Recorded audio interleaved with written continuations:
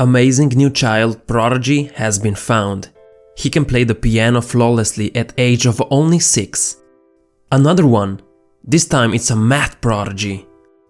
Child prodigies are popping all over the news these days, and we think to ourselves, what amazing talent have they been born with? They are so lucky.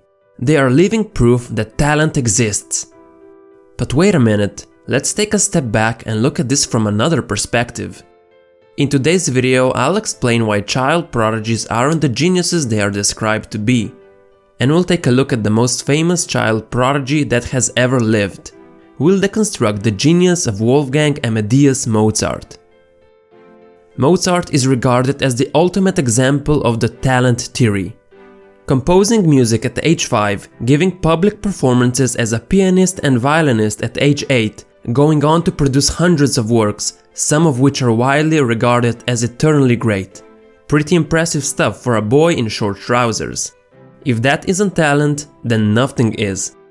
Even those in favor of the idea that excellence emerges over the course of 10,000 hours of practice are stumped when attempting to explain the timeless genius of Mozart.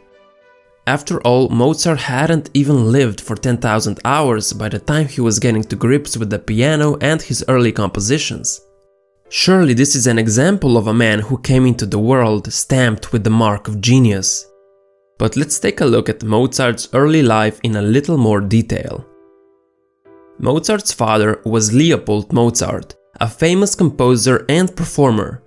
He was also a strict parent who started his son on a program of intensive training in composition and performing at age of 3. Leopold was more than qualified for his role as little Wolfgang's teacher. His book on violin instruction, published the same year Wolfgang was born, remained influential for decades. So from the earliest age, Wolfgang was receiving heavy instruction from an expert teacher who lived with him. It's estimated that Wolfgang had clocked up 3,500 hours of practice even before his 6th birthday. However, it has to be noted that Wolfgang only wrote his first masterpiece at age of 21. None of his work before that is considered to be great music. 21 is certainly an early age for a masterpiece, but we must remember that by then Wolfgang had been through 18 years of extremely hard expert training. Seen in this context, Mozart's achievements suddenly seem rather different. He no longer looks like a musician with special powers that enabled him to skip practice. These facts obviously don't affect our regard for Mozart's music, but they drain a lot of magic out of how it was created, and some people don't like that.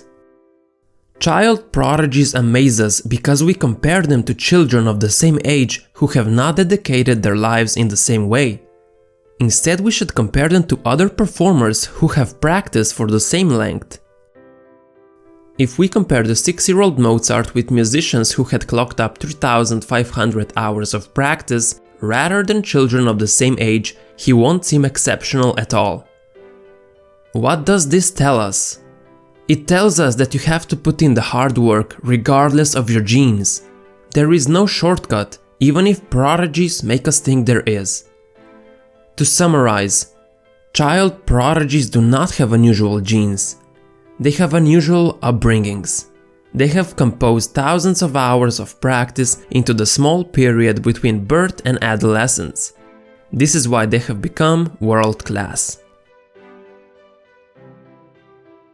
What's your opinion about child prodigies?